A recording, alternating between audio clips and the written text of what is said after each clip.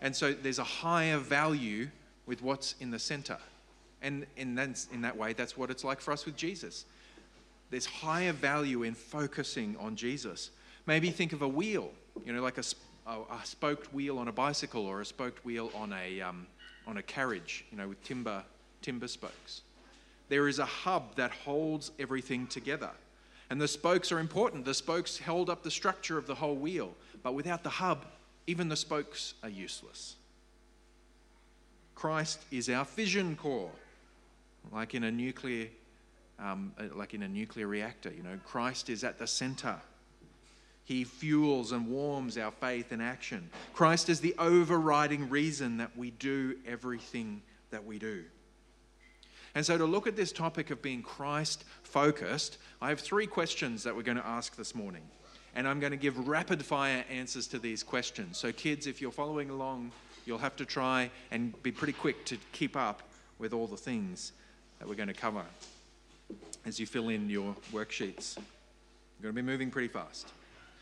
So, as we like to do, we like to start by asking a question that doesn't give us the answer that we were actually looking for. We're going to ask the question of what are the alternatives to being Christ-focused. Before we dive into that, what's the alternative? If we're not Christ-focused, what are we? Not being Christ-focused means that we let other stuff take center of our church life and our Christian life. Other things become the central focus, the central driving force behind us doing what we're doing. Sometimes, that can mean if we're not Christ-focused, that we have a focus on God, but not God in the way that He's revealed Himself, but we think about God as an ethereal force, or as an idea, or as this nameless benevolence in the world.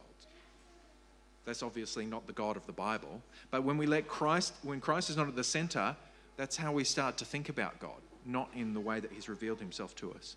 We could put other things at the center, like religious performance, trying to earn our way into God's good books through legalism. We essentially become modern-day Pharisees who are so focused on doing the right things by the book, we actually lose what is most important. We can have the appearance of godliness while denying its power. Or perhaps we could become ideology-focused, whatever ideology that is. Take your pick. A whole bunch of different things. And they could be good things, right? Care for the poor and the oppressed. A very good thing that God calls us to do. But if we put that at the center, then something's wrong. Or we have our church tradition. There are churches who have thousands of years of tradition, some of it good and godly. But if that gets put at the center, then there's something wrong. But not even just old, stuffy church traditions, modern church traditions that we've come up with that have informed, churches in the modern day. Things that we have kind of picked up along the way, but those things, if they're put at the center, then it's a problem. We could put our political pursuits at the center. We could put specific sins that we are decrying and warring against. We could put them at the center. Perhaps we want to put historical and academic analysis at the center. And take your pick of any other number of things. But these things are all important in their own way. We can have care for the poor. There are political implications for our faith. We should address specific sins. Godly tradition should be endorsed and welcomed. But none of it can take center stage. That's a place reserved solely for the author and perfecter of our faith, Jesus Christ.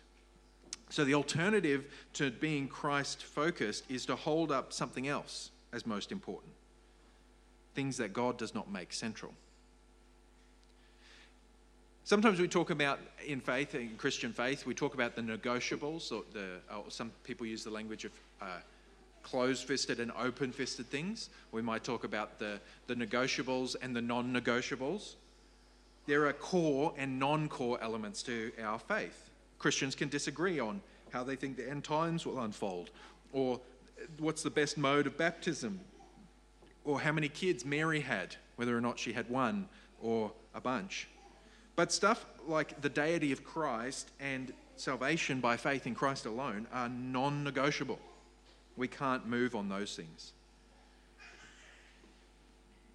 So the core things will be non-negotiable, but being Christ-focused does not mean we only talk about the non-negotiables or we only talk about Jesus himself. Some people may think that being Christ-focused means that we go along to get along, we never rock the boat, we never talk about anything that might be uncertain, and we never talk about anything other than Jesus. We just love Jesus and nothing else. But, our faith has legs, it has implications, and the implications of that flow out from God's word to our lives. And so we must move beyond just talking about Jesus himself and talk about the structure that God forms around Christ. And you see this in the New Testament. The New Testament authors have no problem moving from, very clearly proclaiming Jesus and what he has done and what we should believe about Jesus, and then moving straight into, therefore, live this way, do these things. There's implications that flow out. The New Testament writers have no qualms about moving from salvation in Jesus to this is what family relationships look like. Or talking about the mystery of Christ and then saying, and therefore these sexual ethics. This is how you should live. Or moving from the second coming of Jesus to hospitality and prayer. And so we should not be afraid of doing those things either as we remain Christ-focused. So being Christ-focused means that we have Christ in the center, the hub around which everything else rotates, and we're the spokes where everything interconnects. It means Christ is the central focus, but it doesn't mean we therefore forget about everything else around the outside. Jesus gets prime place, and everything else fits in around him. Okay. So we've got that settled. We've got a little bit more of an understanding about what we mean by being Christ-focused, Christ-centered. So let's come and ask the question, why? Why is Christ the center? Why is Jesus the center of our life of faith and our church life? Well, let's start with what we call ourselves. We call ourselves Christians, Christians. It's in our name. It's part of who we are as Christians, belonging to God. And the answer is so expansive that I can't really do it justice. It's almost like asking a Russian president about why he's gone to war in Ukraine. We'll start with a half an hour history lesson of everything else that seems unrelated. And so we could stand here for ages and ages and ages and talk about all kinds of different things that all feed into it. But I'm pretty sure that you wanted to eat lunch today, and so I've tried to narrow it down and talk about a few key things. The first thing is that Jesus is God. Jesus Christ is God. And this is something that came to a surprise to the Jews because they received the gospel first, and they knew, they'd been taught by God that there was one God. There was one God of gods. He is one. He's not a man. He's a spirit. And God had been very clear about that. Yet as Christ came into the world, it became apparent that while there is one Lord God who is Spirit, he is in three persons: Father, Son, and Spirit. And this truth is so deep and complex that it takes thousands of years for God to gradually reveal this to humanity. And we've spent the last 2,000 years of church history trying to figure it out still. There's still ongoing discussions and debate about what that looks like. How does this work? But one of the things that the Bible makes very clear is that Jesus Christ is God. He is the second person of the Trinitarian God, the Son of God, who has eternally existed and who took on humanity, walking in human flesh. He became a man. He took on flesh and dwelt among us. Famously, John 1:1 tells us, in the beginning was the Word, and the Word was with God, and the Word was God. And so we're introduced to this idea that we can talk about Jesus as the Word, as something like that. We can talk about the Word as being with God, but also the Word as God. We can talk about Jesus in a distinct way, as we can talk about Jesus and God, but at the same time, Jesus is God. Jesus is God and became a man to reveal God to us. And so to see Jesus, to hear from Jesus, is to hear from God. And Jesus made this clear. He said, "Whoever sees me sees him who sent me. So if we want to go to God, if we want to see God, if we want to know God, there is only one place to go, and that is through Jesus Christ. If you see Jesus, you see the Father. God is spirit, and he can't be seen with the human eye. He's so big and glorious and infinite and holy that even if there was somehow some way that you could lay your eyes on him, you would instantly die. And yet, God made a way for us to behold him through human flesh in the person of Jesus Christ. Now we can somehow interface with God through him. And so Jesus is our mediator. He is the one who stands between us and God. He is fully God and fully man.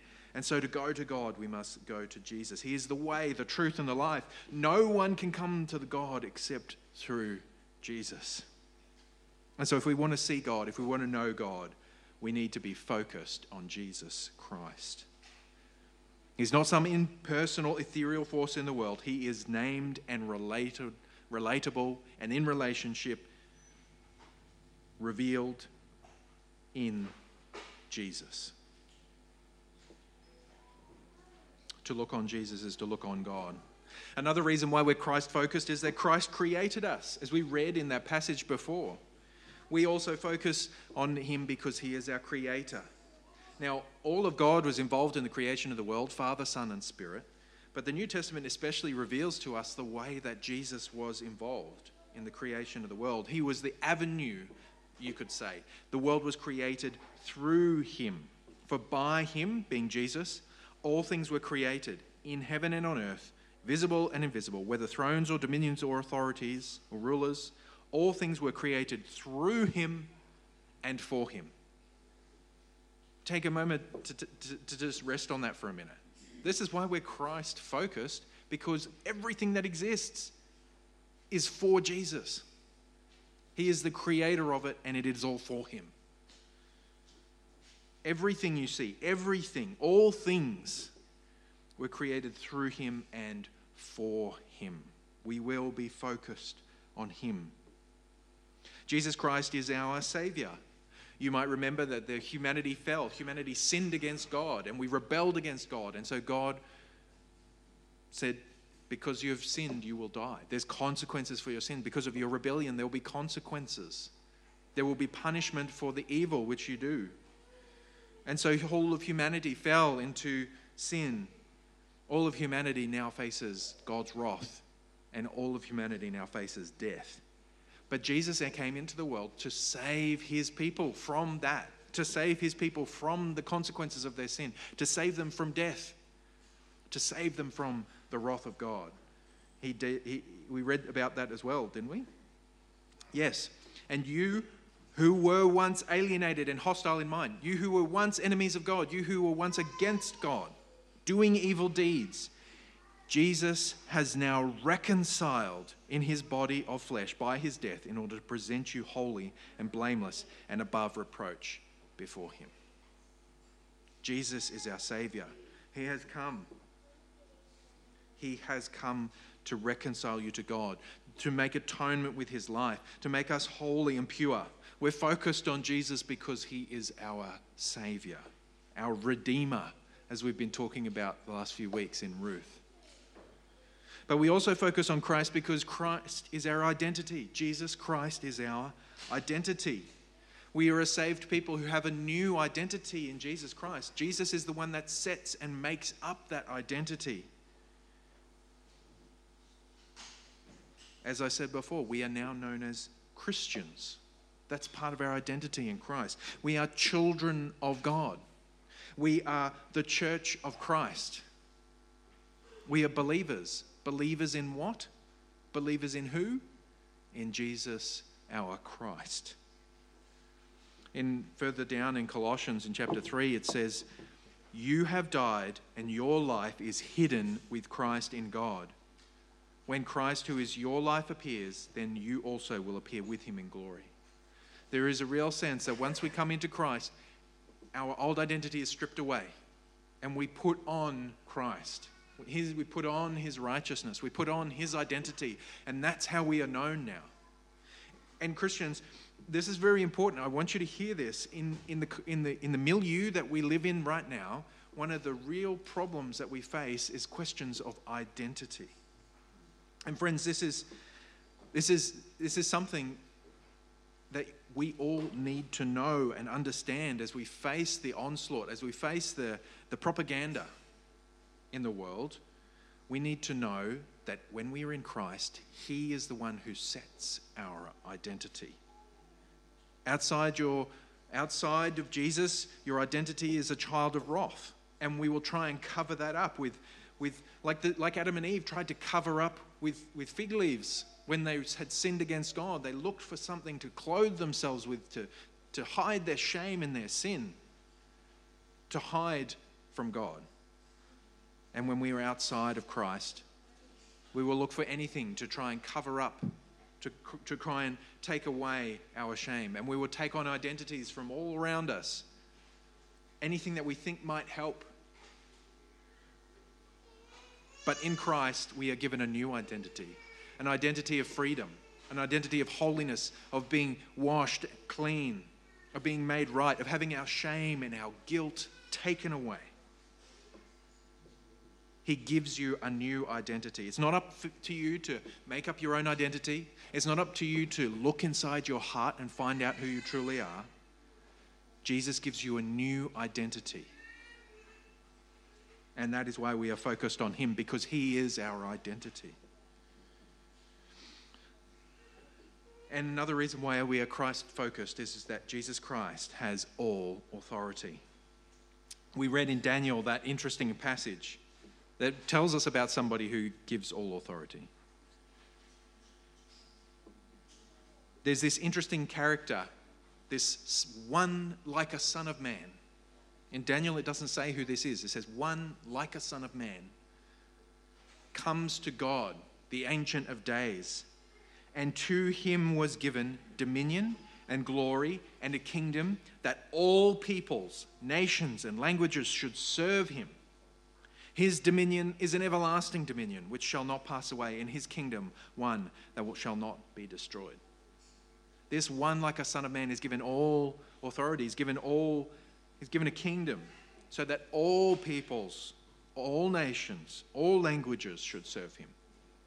And then what does Jesus say after He rises from the dead?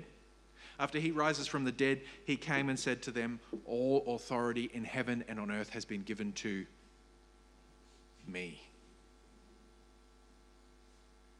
Jesus is saying that prophetic vision from Daniel, that was about me. All authority in heaven and on earth has been given to Jesus. And that's part of the reason why we're focused on Him, because Jesus is the boss. Jesus is the boss. He is the one who sets the agenda. He is the King of kings. He is the judge. He is the Lord of lords. He is the God of gods. He is the head over the church. He has all authority. Not some, not a little bit, all. And that means that all authorities on earth under Christ they are under Him. They should serve Him. From parents being authorities over their children, from husbands in households, to pastors at church, to managers and employers, to government officials, to presidents and prime ministers and kings and queens. All authorities must bow the knee to the one who is in authority over them, Jesus Christ, their King. All must bow to Him. All must submit to His rule and reign over everything. And we need to look to Him for Him to tell us what is right and wrong. How should we live in the world? How should we discharge our duties? If we do have some authority, how should we express that authority in this world? Jesus tells us how to do that. He tells us what's right and wrong. He tells us what rights and privileges we have. He tells us what the boundaries are and what our obligations are to one another. Jesus is the prevailing authority. And I want you to know that this authority exists even if you don't recognize it. Perhaps you are not a Christian and you're still thinking about this Christianity stuff and what it means.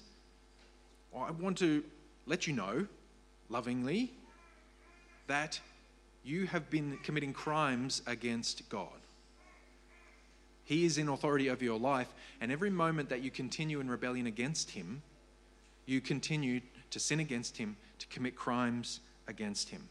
It is though, imagine for a moment, you went to a foreign country and you just started doing whatever you liked. The fact that you don't know the laws of the land and that you're not obeying them, the fact that you're not a citizen of that land, is what I should say, doesn't let you off the hook for not obeying the authority that is there. The police would have every right to arrest you and charge you with whatever crimes you were committing. But the thing is, in creation, there's no escape. You don't go to another place to come into a realm of God's authority. God's authority is here and now, and he has demands that he has placed on you. You are to submit yourself to him and to serve him. But the wonderful thing is that it isn't this kind of oppressive slavery thing, right? When we actually submit ourselves to God, he says, welcome into the family. He says, receive the inheritance. He says, rejoice and receive all these blessings and all these gifts and this grace and this mercy.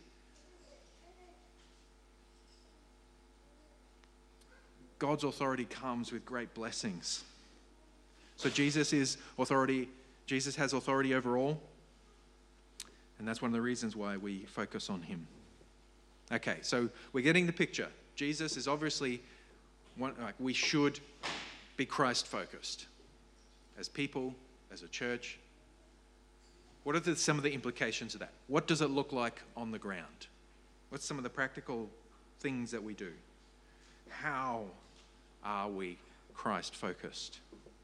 Well, one of the things that we do is that we put our trust in Jesus. We put our trust in Jesus. Jesus has come to save a people for himself. So when we focus ourselves, we turn to him to receive the salvation that he offers. How do we do it? How do we obtain it? We don't do it by uttering magical words. We don't do it by trying to earn his pleasure. If we do enough of the right things, maybe he'll be nice to us. No, Jesus says, this is the will of my Father, that everyone who looks on the Son and believes in him should have eternal life, and I'll raise him up on the last day. That's what we do. We look to Jesus. We put our trust in Jesus. We put our faith in him. We focus on him, and that's how we live out of that, with faith and trust in Jesus. And we use a bunch of different words around this that are all kind of different facets of the same thing. We love Jesus. We have loyalty towards Jesus. We have faith in Jesus. We believe in Jesus. We trust in Jesus. All of these things are facets of what it means for us to go to him, and to put our faith and hope in him. And when we do that, he gives us graciously. He gives us graciously all the blessings that he has for his people. But another facet of how we focus on Christ is we obey Jesus. What he says, we will do. Don't we sing a song about that? Where he sends, we will go. What he says we will do. Where he sends, we will go. As people saved from our sin, as people saved from the wrath of God, as redeemed and justified people, we now live in obedience to Jesus. Jesus says, if you love me, you will keep my commandments. He doesn't say here, you will keep my commandments to earn my love. He says, if you love me, this is what it looks like. This is the natural outcome of belonging to Jesus and trusting in him. This is what will happen. You will keep my commandments. How are we Christ-focused? Well, we worship through Jesus. We worship through Jesus. Worship, in some sense, is ascribing honor and worth to God. And we can only do that through Jesus. Jesus is our high priest. He is the mediator between God and man. We can only come to God through him. We can only bring our offerings of praise and prayers through him. Jesus makes our measly efforts worthy of God. And so in the Bible, we're taught to pray in Jesus' name. And the writer to the Hebrews says, through him, this is Jesus, then let us continually offer up a sacrifice of praise to God, that is the fruit of lips that acknowledge his name. Worshipping God means praising God through Jesus Christ. Through Jesus Christ. And Jesus is interceding for us. He's sitting at the right hand of the Father, interceding for us. And in some sense, all worship and glory of the earth goes through Jesus. In Jude, it says, "To the only God, our Saviour, through Jesus Christ our Lord, be glory and majesty, dominion and authority, before all time, now and forever. Amen." It all comes through Jesus. So being Christ-focused means that we worship through Jesus. We preach Christ. We preach Christ because we are Christ-focused. So what are you going to hear when you come to church on Sunday? You're going to hear about Christ. He is the center. And Paul talks about this. He said, he was talking to the Corinthian church. He said, "I delivered to you as of first importance what I also received, that Christ died for our sins in accordance with the scriptures." Jesus was the center of the message that he had. All of the other things that Paul said to the Corinthians, all important things about how they should live and ethics and what food to eat and all these kinds of other instructions that he gave, how to structure church, all important things. But what was of first importance? Christ. And so sometimes you might start to get into a mindset of like, oh, we're at church on Sunday and we're at the part where they say Jesus died for your sins again. And we start to tune it out. But this is why it's at the center, because it's important. We can never move on from this. This is ground for everything else. As I said, it's the hub. If you take out the hub, everything else falls apart. We preach Christ, and not just here on Sundays, but our lives should be preaching Christ. And I don't mean that just in the sense of we do things that are nice and we do good deeds, and other people look at us and say, wow, they do good deeds. I wonder why. We hope that that does happen. But it is accompanied by, I do this because of Christ. I belong to him. I'm saved by him, and he will save you too. We preach Christ and him crucified. And the last thing I wanted to mention about how we are Christ-focused is that we give our whole life to Jesus. And I want to emphasize that word, whole.